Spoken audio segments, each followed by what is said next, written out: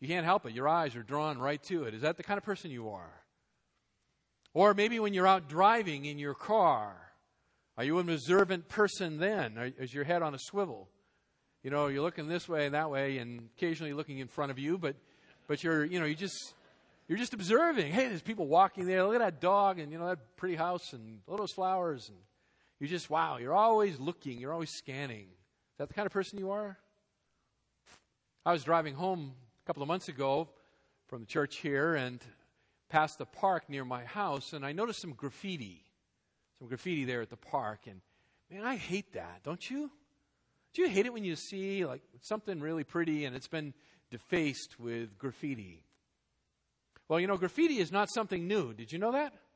Graffiti is not just a phenomena of the last few decades. Actually, graffiti goes way, way back. In 1857, archaeologists were digging in the old part of the city of Rome, and they uncovered a home there that had been walled up for a very long time. And there, on a plaster wall on the outside of that home, they found some graffiti. And the graffiti dated back to the beginning of the 3rd century A.D. It was really kind of an interesting image that had been left there by the graffiti artist. It was the body of a man stretched out on a Roman cross, and it bore the head of a donkey. The body of a man and the head of a donkey crucified on a cross. And then off to the side of the picture, there was a young man with one hand raised in what we're pretty sure is an act of worship. Underneath the picture, in very crude Greek, was scratched out this following caption: Alexamenos worships his God. Alexamenos worships his God.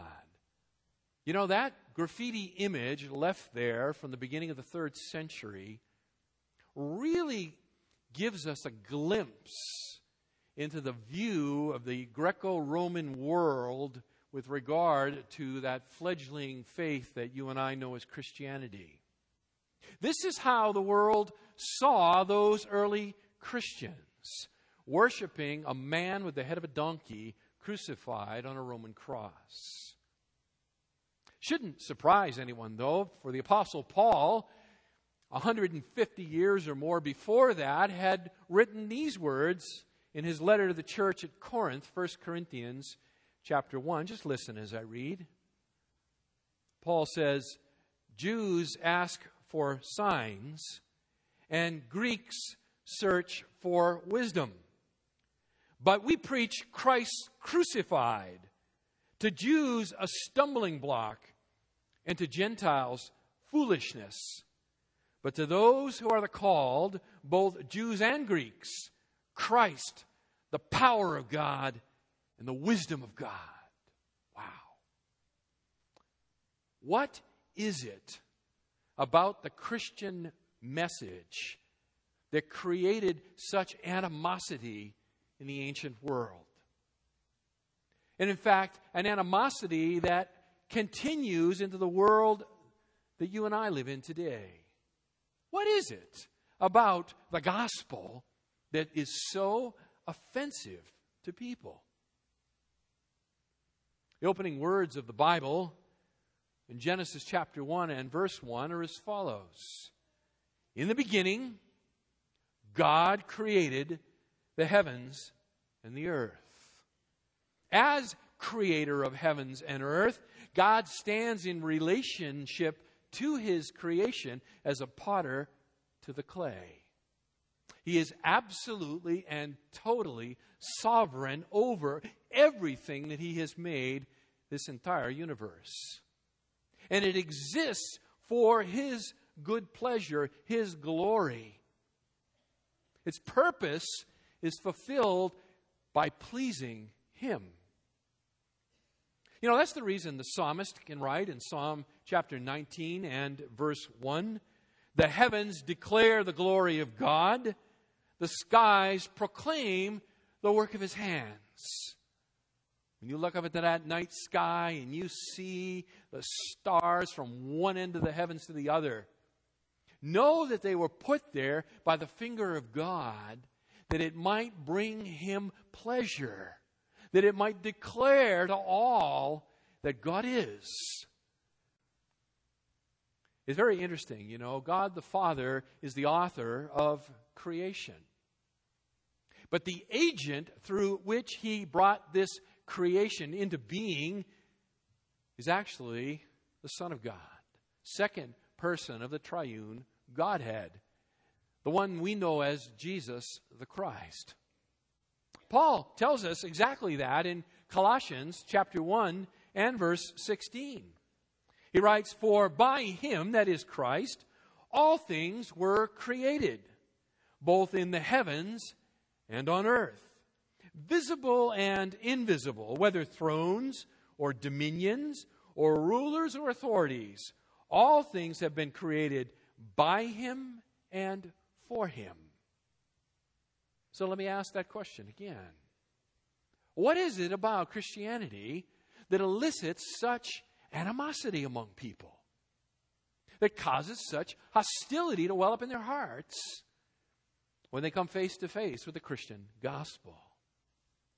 Well, the answer is that this Creator God assumed human flesh, came to earth, walked among men, lived a perfectly pure and innocent life, and then was ruthlessly butchered on a Roman cross, rising from the dead on the third day and ascending back to the right hand of the Father, from which He oversees His creation someday to return as a glorious triumphant king and put His enemies as a footstool under His feet. Beloved, that is the Christian gospel. And when that gospel is proclaimed in its fullness with power and vigor, it creates animosity in people's hearts. The very notion of a crucified Messiah is anathema to people. It elicited in the ancient world this graffiti drawing of the body of a man with the head of a jackass. This is how the ancient world thought of our Christian faith. Open your Bibles up to Philippians chapter 2. Philippians chapter 2 this morning for our text. I've entitled our message, "From Glory to Glory." From glory to glory. Philippians chapter 2. If you did not bring a Bible with you this morning, there are Bibles available for you. They're in the pew rack right in front of you, or if you happen to be sitting on an aisle, you can reach under your seat, pull one of those Bibles out, and if you'll open it up to page 1175, you will arrive at the second chapter of Paul's letter to the church at Philippi. Our text this morning is Philippians chapter 2, beginning in verse 6 and running through verse 11. Philippians chapter 2, beginning in verse 6 through 11. "Christ Jesus," Paul writes, "who, although He existed in the form of God, did not regard equality with God a thing to be grasped, but He emptied Himself, taking the form of bondservant, and being made in the likeness of men. And being found in appearance as a man, He humbled Himself by becoming obedient to the point of death, even death on a cross.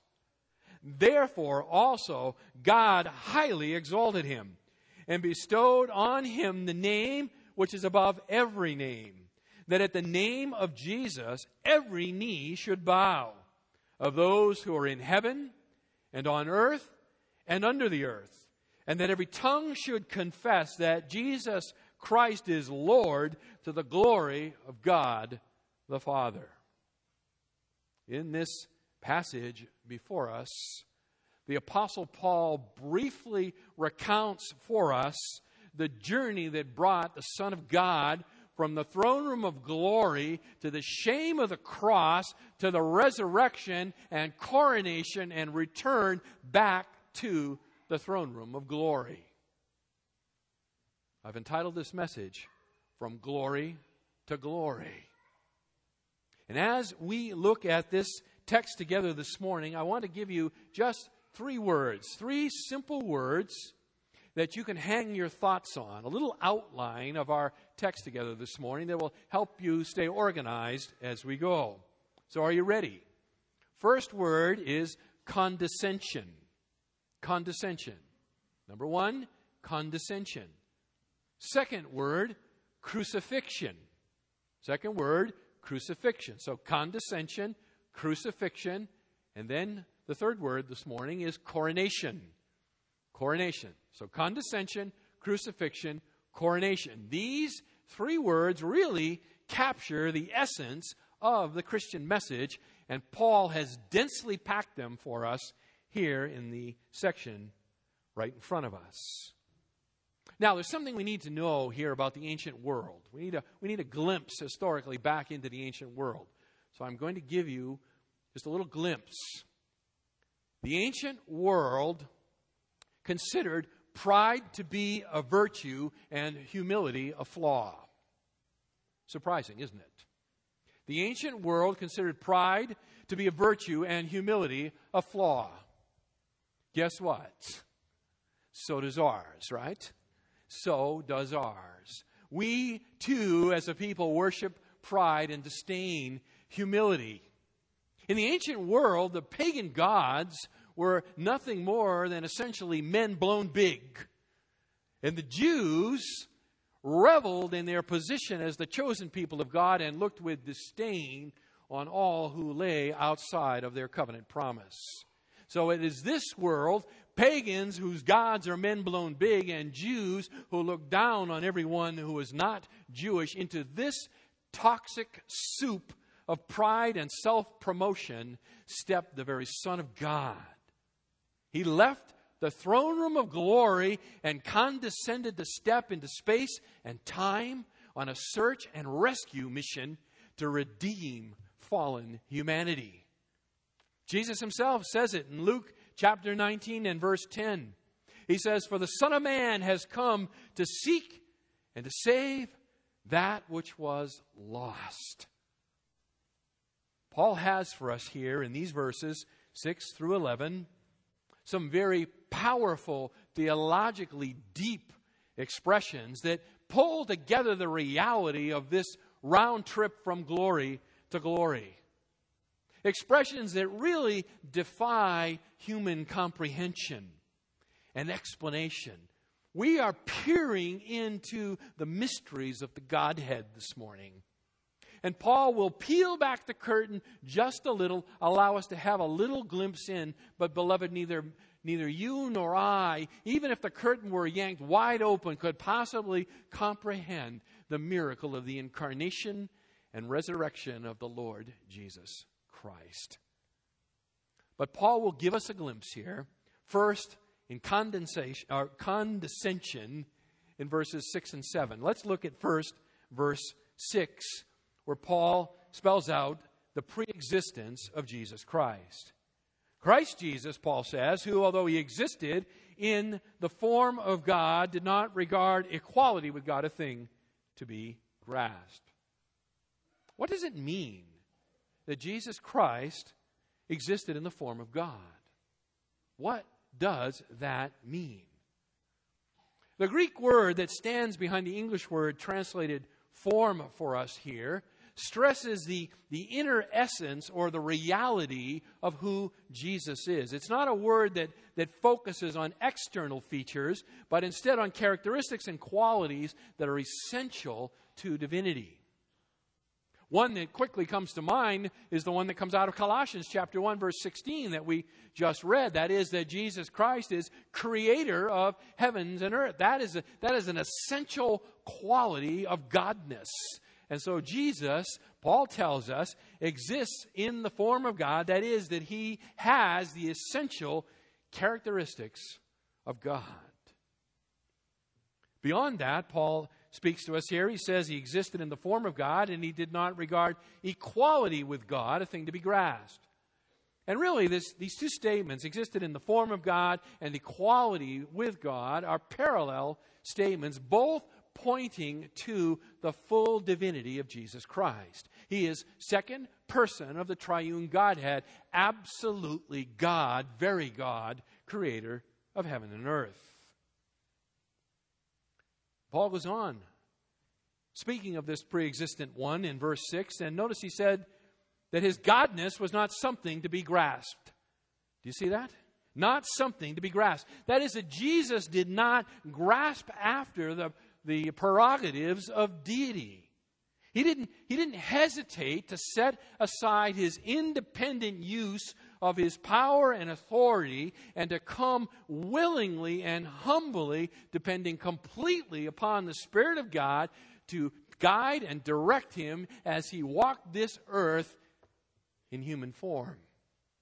Jesus took to himself human flesh, walked on this earth, and did so in full dependence upon his Father. How do I know that? Because he says it himself. In John chapter 6 and verse 38, Jesus said, I have come down from heaven not to do my own will, but the will of him who sent me. The will of him who sent me. So this pre-existent one, God who is very God, humbled himself, condescended to take to himself, verse 7, human flesh. He emptied himself. Do you see it? Verse 7. He emptied himself. This is also an amazingly profound expression. When he says he emptied himself, Paul's not speaking here about subtraction. He's actually speaking about addition. Addition, because the definition of him empty himself comes in the second part of the verse, taking the form of a bondservant and being made in the likeness of men. That's what it meant for Jesus to empty himself, to condescend. He took to himself a human nature and the character of a slave. I can put it this way. The master became a servant. God became man. That's what it means to empty himself. Master becomes servant. Look again, verse 7. Taking the form of a bondservant. Taking the form of the bondservant. The exact same Greek term used back up in verse 6, the form of God. So what he's saying is that in the incarnation, Jesus took to himself the inner essence or reality of humanity. He took to himself a real human body. He became absolutely 100% man, just like me and just like you, except without sin. Except without sin. And Paul goes on to say that he stepped into the stream of humanity to assume the role of a slave, taking the form of a bondservant. Maybe I can say it this way. Although in reality he is God, he became in reality a slave. He became in reality a slave. Jesus himself refers to this in Mark chapter 10 and verse 45. He says, for even the Son of Man did not come to be served, but to serve and to give his life a ransom for many.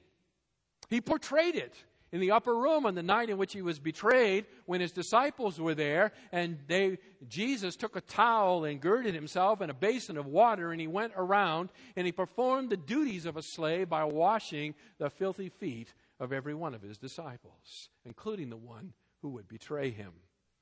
Jesus became a bondservant, Paul says, made in the likeness of men, the end of the verse. God became man.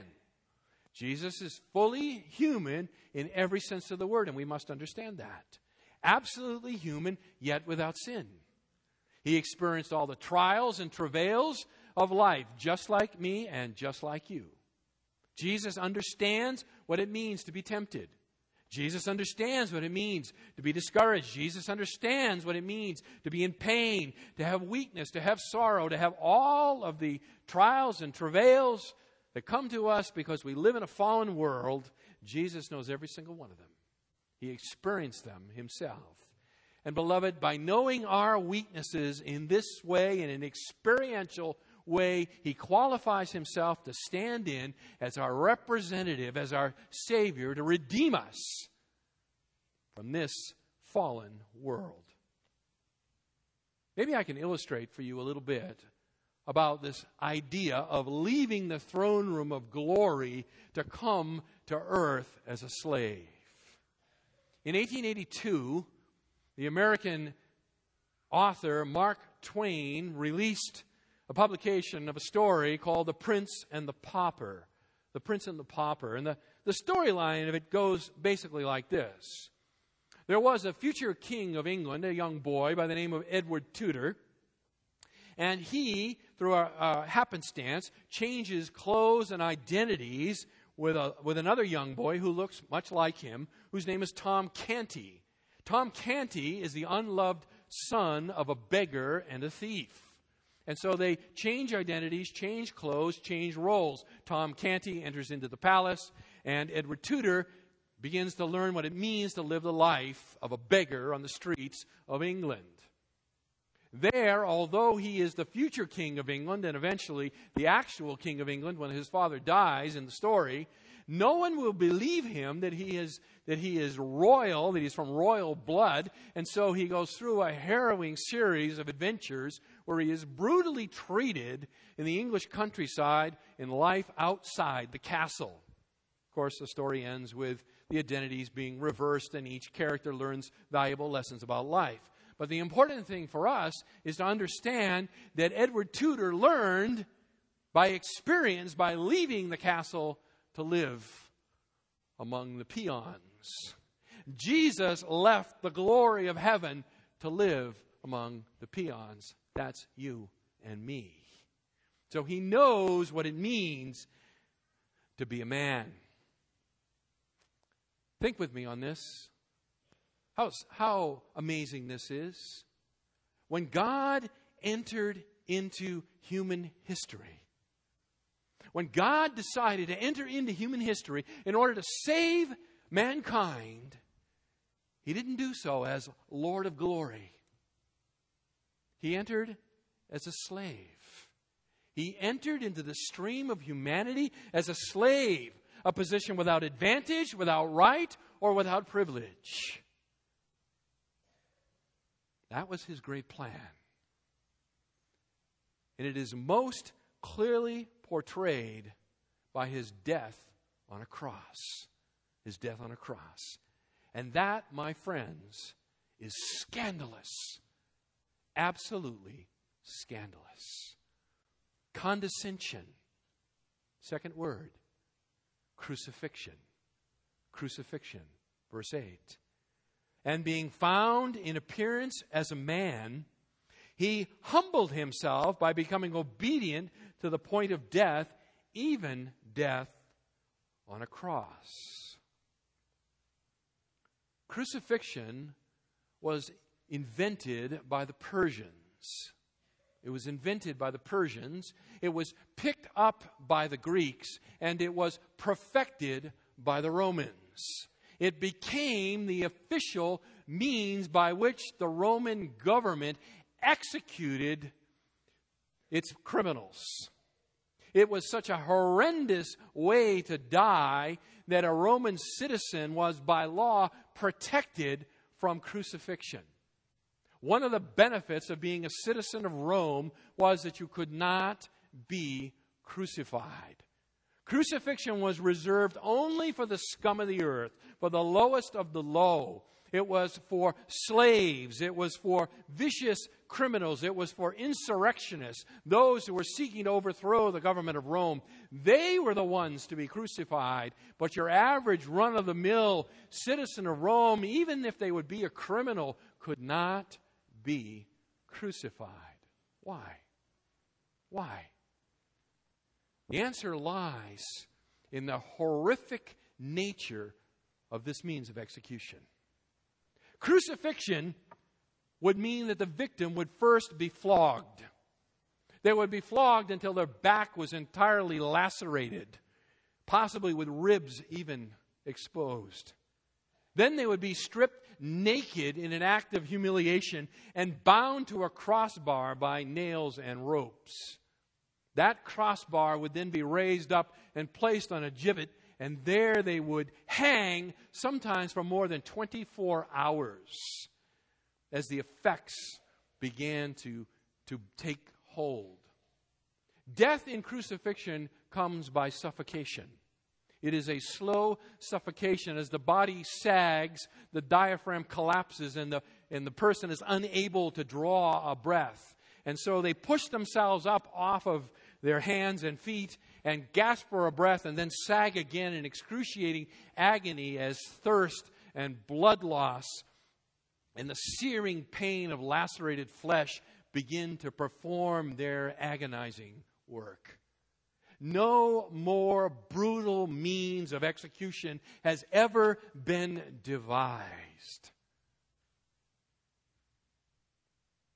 Can I say something to you? The crucifixion of Jesus Christ was a cosmic crime, the proportion of which can never be replicated. This innocent one was condemned to death by the most brutal means available in a mockery of justice. A society that prided itself on its legal system had completely set that system aside, and this man was unjustly condemned and executed in the most brutal way imaginable. Even the Roman governor himself, Pilate, said to the chief priests and the crowds who had gathered and were screaming for his blood, Pilate said, "I find no guilt in this man." Luke 23, verse 4. But the death of Jesus Christ, beloved, and listen to me now, the death of Jesus Christ was no accident. It was a crime. It was a miscarriage of justice, but it was no accident. It was in accordance with the eternal and sovereign plan of God, decreed in eternity past, that the second person of the Godhead, Jesus the Christ, would come to earth to live and die for his people, that he might atone for their sin. The Bible is exceedingly clear on this matter. The wages of sin is death. And God does not negotiate his holy justice. No one may escape. In the Old Testament, God provided a covering for his people. An innocent lamb would shed his blood, and that blood would provide a temporary covering for the people of God. Looking forward to the day with the coming of Messiah, the final Lamb of God, who would take away the sin of the world. That temporary covering would be removed, and the problem of sin would be permanently dealt with, and a solution made available to any and all who would call upon his name in faith. 7 centuries before the coming of Jesus Christ, the ancient Jewish prophet Isaiah looked forward in time and spoke of his day. He wrote as follows: "He, that is the coming one, has no stately form or majesty that we should look upon him, nor appearance that we should be attracted to him. He was despised and forsaken of men, a man of sorrows and acquainted with grief, and like one from whom men hide their face, he was despised, and we did not esteem him." Beloved, it is this reality.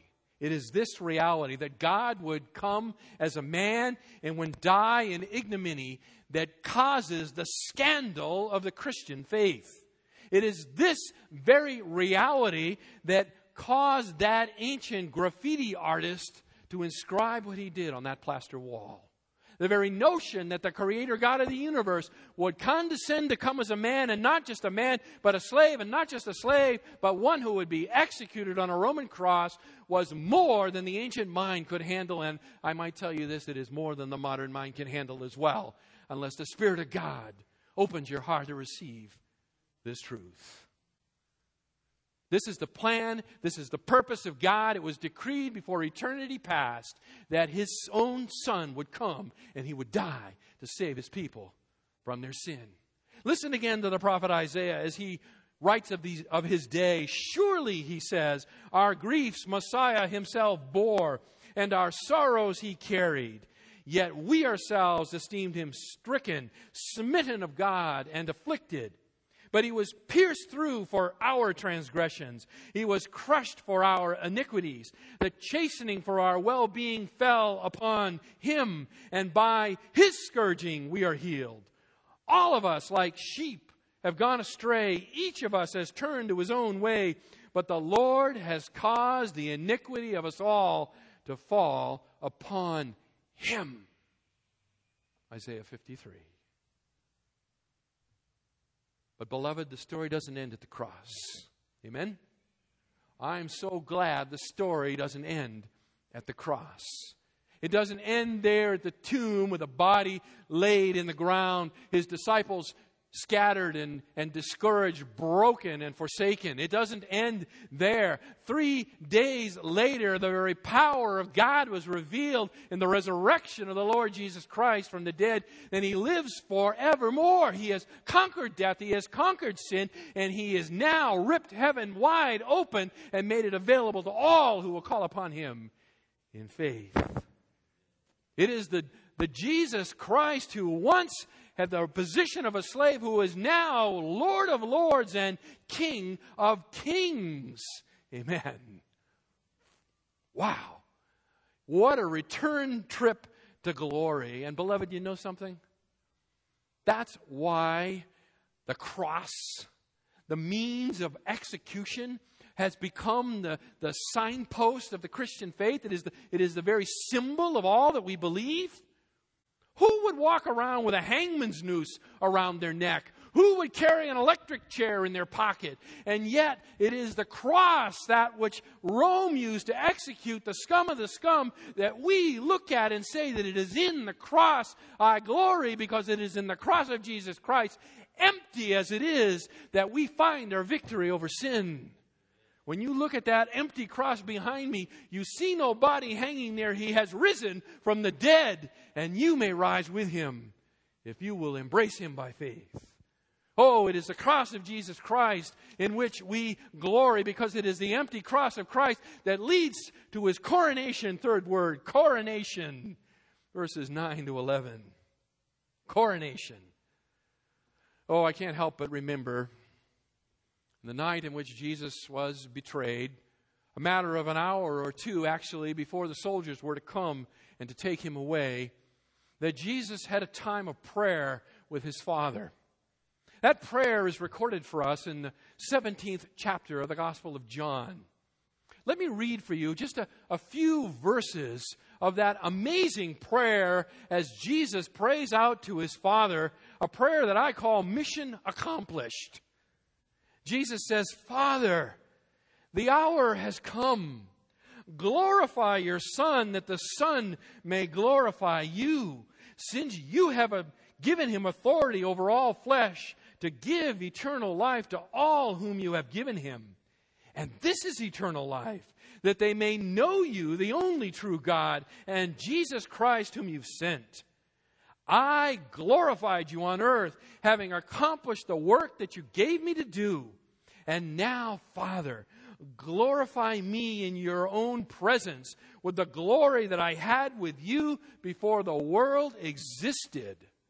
Did God answer His prayer? You bet He answered His prayer. He answered His prayer through the resurrection from the dead and His return to glory as the coronated King of creation. Paul gives it to us here beginning in verse 9, Philippians 2. Therefore, also God highly exalted Him and bestowed on Him the name which is above every name, that at the name of Jesus every knee should bow, of those who are in heaven and on earth and under the earth, and every tongue should confess that Jesus Christ is Lord, to the glory of God the Father. Wow. Having condescended to leave the throne room of glory in order to suffer and die in the place of sinful humanity, Jesus now enjoys the fruit of His triumph. He has become the beloved Son of God, in whom the Father is well pleased. He has been, Paul says, super exalted as Lord of Lords and Kings of Kings. He who was formerly a slave is now called Master, Lord. You know, the Scriptures record for us in a series of places that over the 40 days following the resurrection of Jesus Christ, that He made numerous appearances to His disciples. He spent time with them. He taught them. He encouraged them. He instructed them out of the Scriptures. And He gave to them a commission, a mandate to go into the world to make disciples by preaching the good news of the gospel of the condescended, crucified, coronated Lord of glory. And those disciples went forth and they turned the world upside down. They were completely sold out and committed to the resurrected one. Paul tells us in 1 Corinthians chapter 15 and verse 6, more than 500 of witnesses saw him at one time. Jesus instructed them over these 40 days and gave them insight into the Old Testament, whereby they might come to understand that his return to glory is only temporary, that he has gone there to sit at the right hand of the Father, to intercede on behalf of his people, and to wait for his return to earth to establish his great millennial kingdom 1,000 years. Can I let you in on a secret here? I'd like to let you in on a little secret. This world's messed up. Or maybe you already knew that. It's broken. It's bent. It's twisted. It doesn't work out right. There is injustice everywhere. There is poverty. There is violence. There is blasphemy. This world is topsy-turvy. I want to let you in on another little secret. Washington can't do anything about it. Washington can't do a thing about it, and nor can any human government. It doesn't matter how much money they spend. It doesn't matter how many peace treaties they sign. They cannot solve the problem of this broken life. And you know why they can't solve it? Because we are the problem. We are the broken ones. We are the ones who are bent and twisted and deformed. We are the ones who bring forth iniquity and violence. We need a Savior. And this world is not going to be straightened out until that Savior returns and establishes his kingdom. Until he puts his enemies as a footstool under his feet. Until he establishes his worldwide global reign, in which peace and prosperity will go from sea to sea, in which disease will be banished, in which evil will be suppressed, in which war will be done away with. The implements of war, the Scriptures tell us, will be beaten into plowshares. The prosperity that will pour forth when this world is no longer intent on blowing itself up will be beyond anything we can imagine. It is coming, beloved, it is coming. As surely as he rose from the dead, it is coming. He is King of kings, and he is Lord of lords, and he is coming again. And Paul tells us here that when he comes, every knee, verse 10, will bow, of those who are in heaven and on earth and under the earth. That is, angels and demons and living and the dead. Every single creature will bow their knee before the Lord of glory, and every tongue will confess, verse 11, that Jesus Christ is God, he is Lord, to the glory of God the Father. It is coming. It is coming. Praise God, it is coming. And that puts us in a quandary here. Scripture says every single one of us will bow the knee before him. None will escape. Every knee will bow. Every tongue confess that Jesus Christ is Lord to the glory of God the Father. You see it, verse 11? No exceptions. That puts us in a quandary. See, we are the fallen children of Adam. The fallen children of Adam. And Paul tells us we will bow and we will confess. There is no escape. The question is, when will you bow and when will you confess? Beloved, if you do it in this life, by faith, embracing him as Lord of lords and King of kings, and confess his name by faith, you are what the Scripture calls a child of God. You have been redeemed. You have been transformed. Your old fallen nature has been transformed, and you are now fit and suited by the righteousness of Christ given to you by faith to live eternally in the presence of God. But if you don't, if you neglect this opportunity, if you turn from this opportunity and say, I don't believe it. I don't believe it. He's not my king. He's not my Lord. I'm my own Lord. I'm captain of my own ship. I'll do what I want. I'm willing to bet it's not true. Oh, let me warn you, beloved. Let me warn you in the strongest terms I can. You will bow and you will confess. Because you will face him. You will face him as either your Savior or your judge. The choice is yours. The choice is yours. Will you have this man as your Savior, or will you face him someday as your judge? But most assuredly, your knee will bow and your tongue will confess. Paul tells us that if by faith you seek to confess him now in this life, then according to Romans chapter 10, verses 9 and 10, it looks like this. If you confess with your mouth Jesus as Lord and believe in your heart that God raised him from the dead, you will be saved. For with the heart a person believes, resulting in righteousness, and with the mouth he confesses, resulting in salvation. What will you have today? Easter Sunday, 2010. What will you have today? Will you receive this man as your Savior? Or will you wait and face him someday as your judge? Oh, I pray with all my heart that you would throw yourself even now on the mercy of Jesus Christ. Let me pray. Oh, Father, it is your plan of redemption made together in the secret counsels of the Godhead before eternity past. Brought forward in space and time, when in the fullness of time you sent forth your Son, born as a woman born under the law, entering into the stream of humanity, living and walking among men, facing every trial and temptation that life can throw at him, and yet without sin, facing them all down, walking in perfect righteousness, and then this holy, innocent, undefiled one brutally murdered on a Roman cross, and done so for me and for those who will call upon him by faith.